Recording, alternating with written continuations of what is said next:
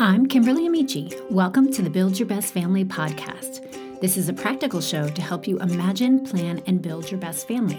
We believe that the secret to having a happy family is not being perfect, but having purpose.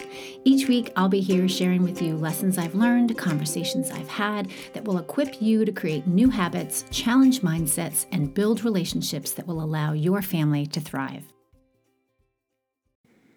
Understanding the Bible's history and writing styles helps us comprehend God's words clearly. Knowing the historical context of the Bible helps us grasp what happened when it was written, making the messages more relatable. Exploring the literary aspects, like how it was written, helps us catch the nuances and intentions behind the words. This deeper understanding lets us read the Bible with a clear purpose, connecting with its timeless wisdom in a way that feels meaningful and relevant to our lives today. Today, I'm talking with Ann White, an internationally known author, speaker, passionate Bible teacher, and founder of Courage for Life Ministry. She just collaborated on the Courage for Life Study Bible for women and the Courage for Life Study Bible for men. In our conversation today, we talk about the importance of understanding the proper historical and literary context when reading the Bible, and questions we can ask ourselves that will help us understand what it is that we're reading and how to apply it to our lives. She also shares with us practical guidance for prayer and encouragement for those who are often intimidated to read the Bible. Her enthusiasm for the Word of God is definitely contagious, and I hope this conversation will lead you to read the Bible in a new and different way. Welcome, Ann. It is incredible to have you on the podcast today. Thank you, Kimberly. It's so great to be here with you. So a question we ask all of our guests is, what is your family known for? Oh, goodness. Gosh, our family is known for grandkids. We're known for generosity, I think, and compassion. We're a very compassionate family. Even our kids who are now grown and have families of their own.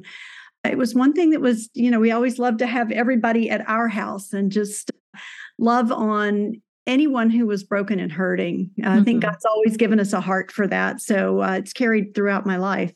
Mm-hmm. Oh, that's incredible. And I love the fact that you're still carrying on those things you did when your family was at home. Oh, yeah, absolutely. And I see them do it too. And sometimes it's, I don't want to say to a fault, but you know how you can sometimes be generous, kind, and compassion and get taken a little bit advantage of. But you know what? I've always looked at it as though God knows what's on the other end of it. As long as we're doing what the Lord calls us to do and what we feel the Holy Spirit is prompting in us, then we'll be fine. He'll work out the details on the other end. Oh, absolutely, for sure. All right, so you're here to talk about your new project. It is Courage for the Life Study Bible for women, and then also one for men. So tell us about why you started this and why, there's a lot of Bible study resources out there, a lot of Bibles out there. So then why this project? Well, it all started back to when I was saved at 19. I was saved by a coworker asking me the familiar question that so many people do ask and hopefully and prayerfully still ask is, if you died today, would you go to heaven? Do you know that you'd go to heaven? And as a 19-year-old, I'd gone to church with my mom, my family, some. I felt like I was a Christian. I believed Jesus was real, but I didn't know him as my personal Lord and Savior, and I didn't even know I could. So I was very grateful when my coworker asked me that question and I was unable to answer with confidence. So I prayed to receive Christ that day. I knew that something changed in my life, but I didn't know where to go from there. It was kind of like the question, what's next? Now, what do I do? I felt there was a heart change. There was a desire to do things differently, or, it's always a compassionate, caring person. But I felt different. I knew the Holy Spirit had entered my life. I knew something was different. I don't think I knew it was the Holy Spirit at the time, but I just knew something was different. Fast forward about 20 years, married, having kids, husband and I are going to church, been baptized, bringing my Bible to church every Sunday, coming back home on Sunday afternoons, putting it back on the shelf until the next time we went to church.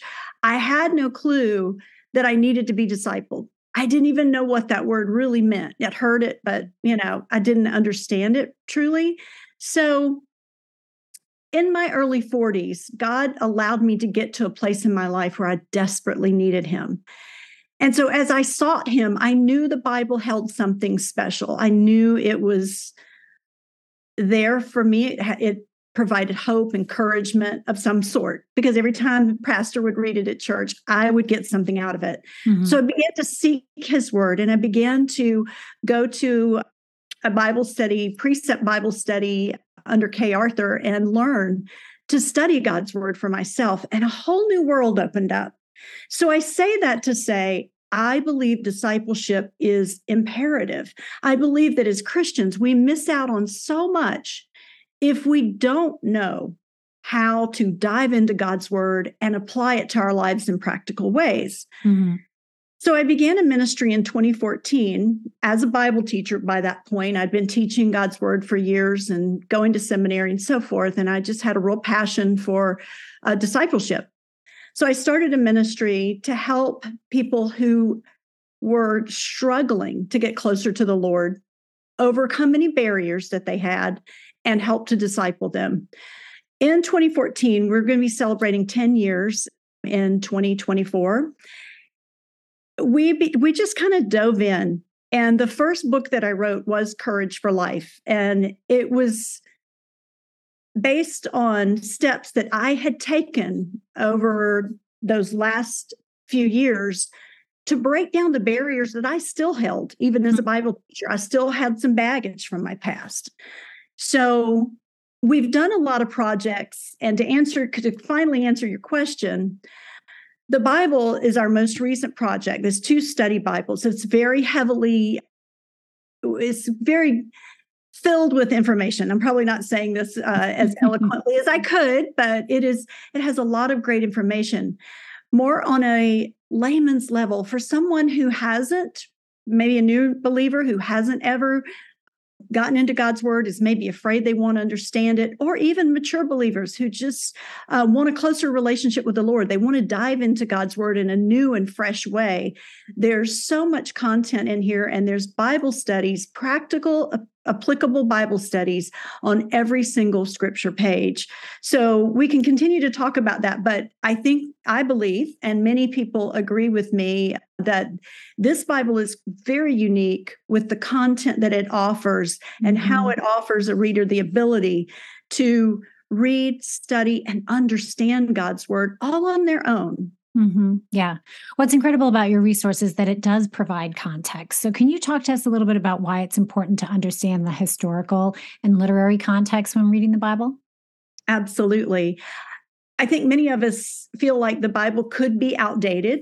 Not many of us, but many people, many Americans, many people all over the world, when they come to Christ, they may think, okay, this Bible, was written so many years ago. How could it apply to my life today? It's important to understand the context in which it was written, because it helps us to understand that original message to that original audience. It helps us not take God's word out of context. There are a lot of passages in the Bible that people will take out of context. And you take Jeremiah 29:19 and you say, God knows the plans he has for us, plans to prosper us. And that's a very inspirational, a very well familiar passage. But it was given originally to the Israelites when they were in captivity as an encouragement. And now they were in a very hard, difficult time in their life, and they were going to be there for 70 years. This wasn't going to be like, hey, God's got great plans. It's going to happen tomorrow. Yeah. It was time. And so God's word often does that. It gives us, when we take it and put it in a proper context, we can relate it to our lives, because God doesn't always come in and rescue us immediately from our problems. As a matter of fact, many times he allows our problems to happen so that we can grow.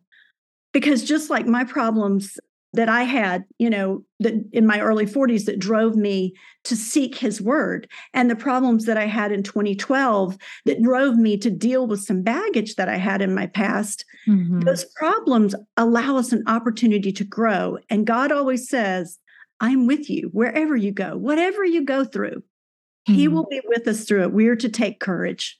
Yeah, that's good.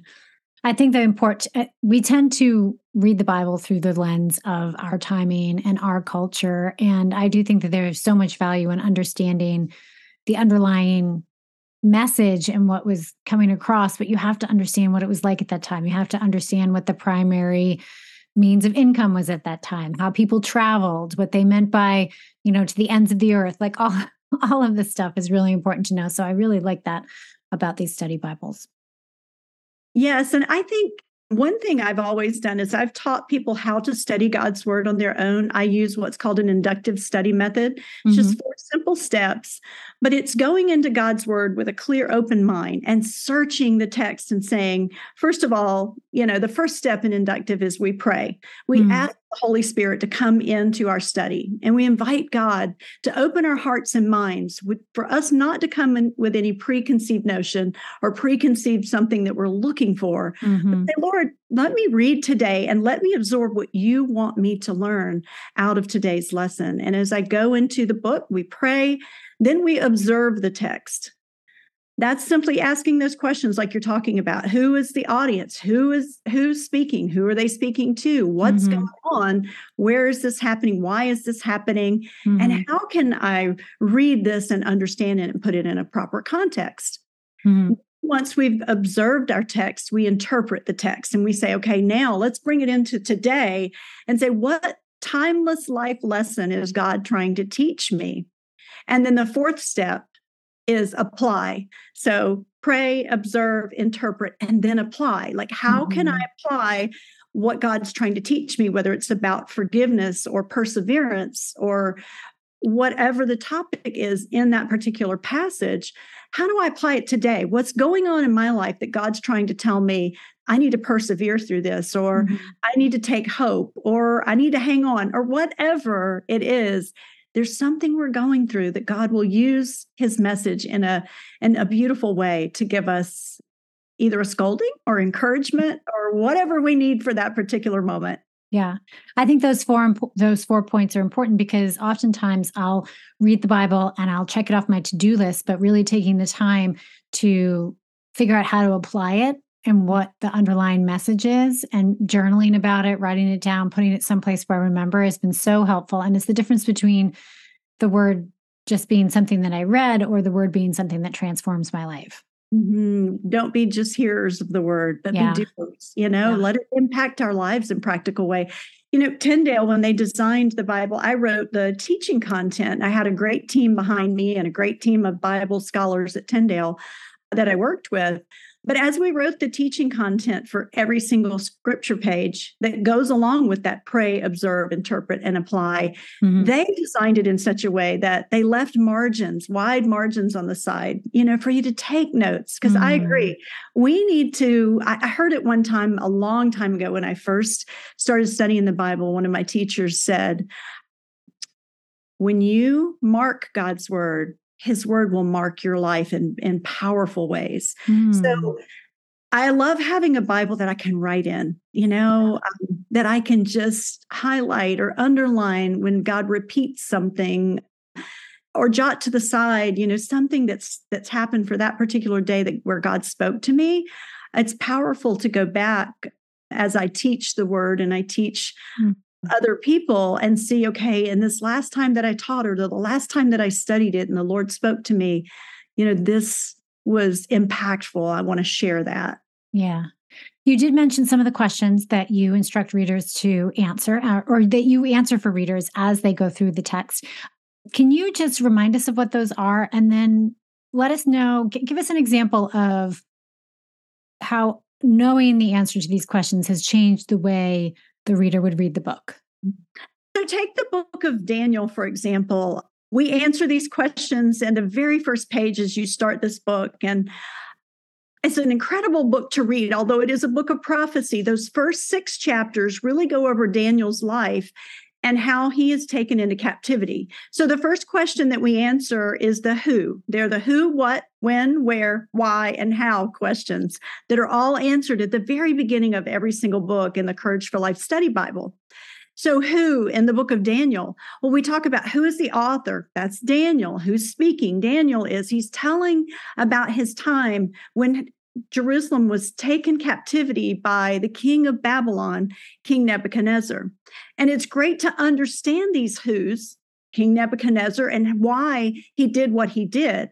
Back in those days, when a king would conquer a particular territory, they didn't come in to demolish all the people. Actually, they would come in and take some of the young, noble, more influential is a better word, a more common word that we would use today, taking them back to his kingdom, raising them up under his rule, having them serve him, but be a voice to the other Hebrew and Jewish people so that they could begin to live in harmony. They wouldn't fight back against him. They would begin to see that the king wants to rule, but he wants everyone to prosper and he wants them to serve him faithfully. So when we understand that who about these two people, then we begin to see the context of everything that's going on. So then we ask what's happening? Jerusalem has just been conquered, we find out, and David and other nobles, and there's three friends that are mentioned in that first chapter, and we've always known them, Shadrach, Meshach, and Abednego. And I know this is a childhood book of the Bible that we've learned as we were children, but there's so many valuable lessons as adults that we can learn from Daniel because it covers his entire life and his entire service in Babylon. Mm-hmm. So as Daniel's taken, we answer those who and what questions, what's going on, and then where is it happening? He's been taken to Babylon, and we talk a little bit about that particular area and that it's modern day Iraq today. So we begin to understand that where in the kind of geographical context this is. And then how do we study this? How do we break this book down? We find that the book of Daniel can be broken down really into two parts. There's 12 chapters total. Those first 6 chapters cover really Daniel's dreams and how God gives him wisdom. He has dreams and he interprets dreams for the king that talk about the future.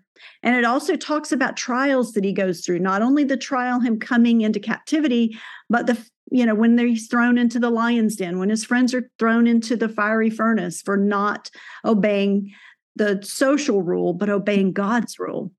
So we learn a lot from that, but those last 6 chapters we learn are very prophetic about the future end times, and they really set the stage for the book of Revelation. So when we put all of this into context, it really helps us appreciate the book more. It helps us gain more insight into the lessons that we can learn from this.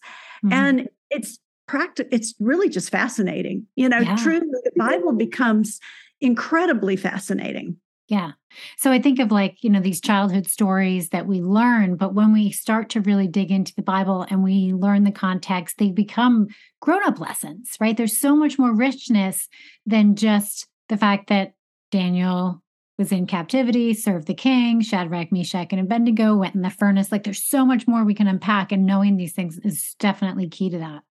That is so true. And so that was really the heart behind this Bible, is to help readers who are not familiar with God's word to be able to not only put it into context, but then be able to take every single scripture page and pull a timeless life lesson off that page and study it at the bottom.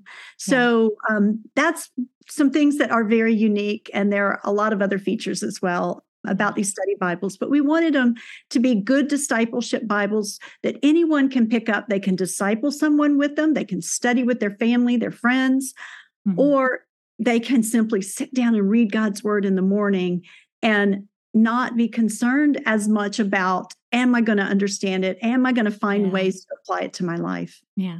So what words of encouragement do you have for readers who want to read the Bible but are a little intimidated? Where should they start, and what's the most important thing for them to know? You know what? One of my favorite books of the Bible is the book of John. It's fairly easy, but with this discipleship Bible, you'll not only get to put it into context, but then you'll be learning those lessons about who God is, why he came in the form of our Savior, gave his life on the cross. And the Gospels are a great place to start.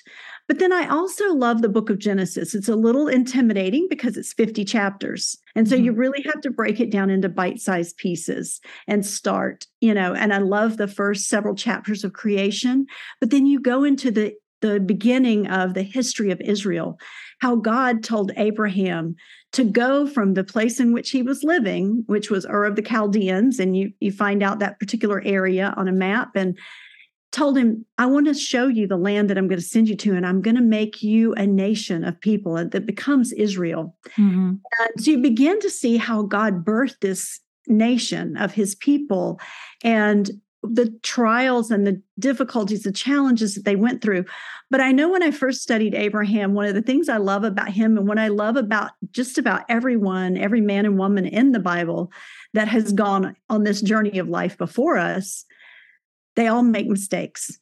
And so it always makes me feel better about me because I'm always running up against a wall and making some mistakes and, some things I regret. But I love Abraham because he was God's friend. He was the father of all nations. He is